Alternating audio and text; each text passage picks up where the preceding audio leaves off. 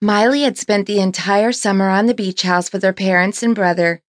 It had been a relaxing summer, but her parents told her to make the most of it, because once she returned home, she would have to start looking for a part-time job.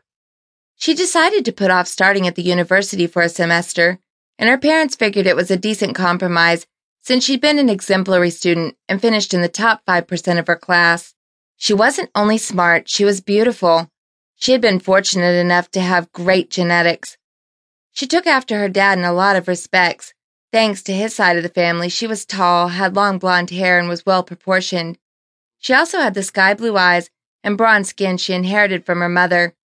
The trip to the beach house was to be her final bash before she had to start behaving like an adult. Miley definitely made the most of it. She spent a lot of time on the beach playing volleyball, swimming, and just lying about. She had a few friends there, and of course, there were the family gatherings that she was required to attend.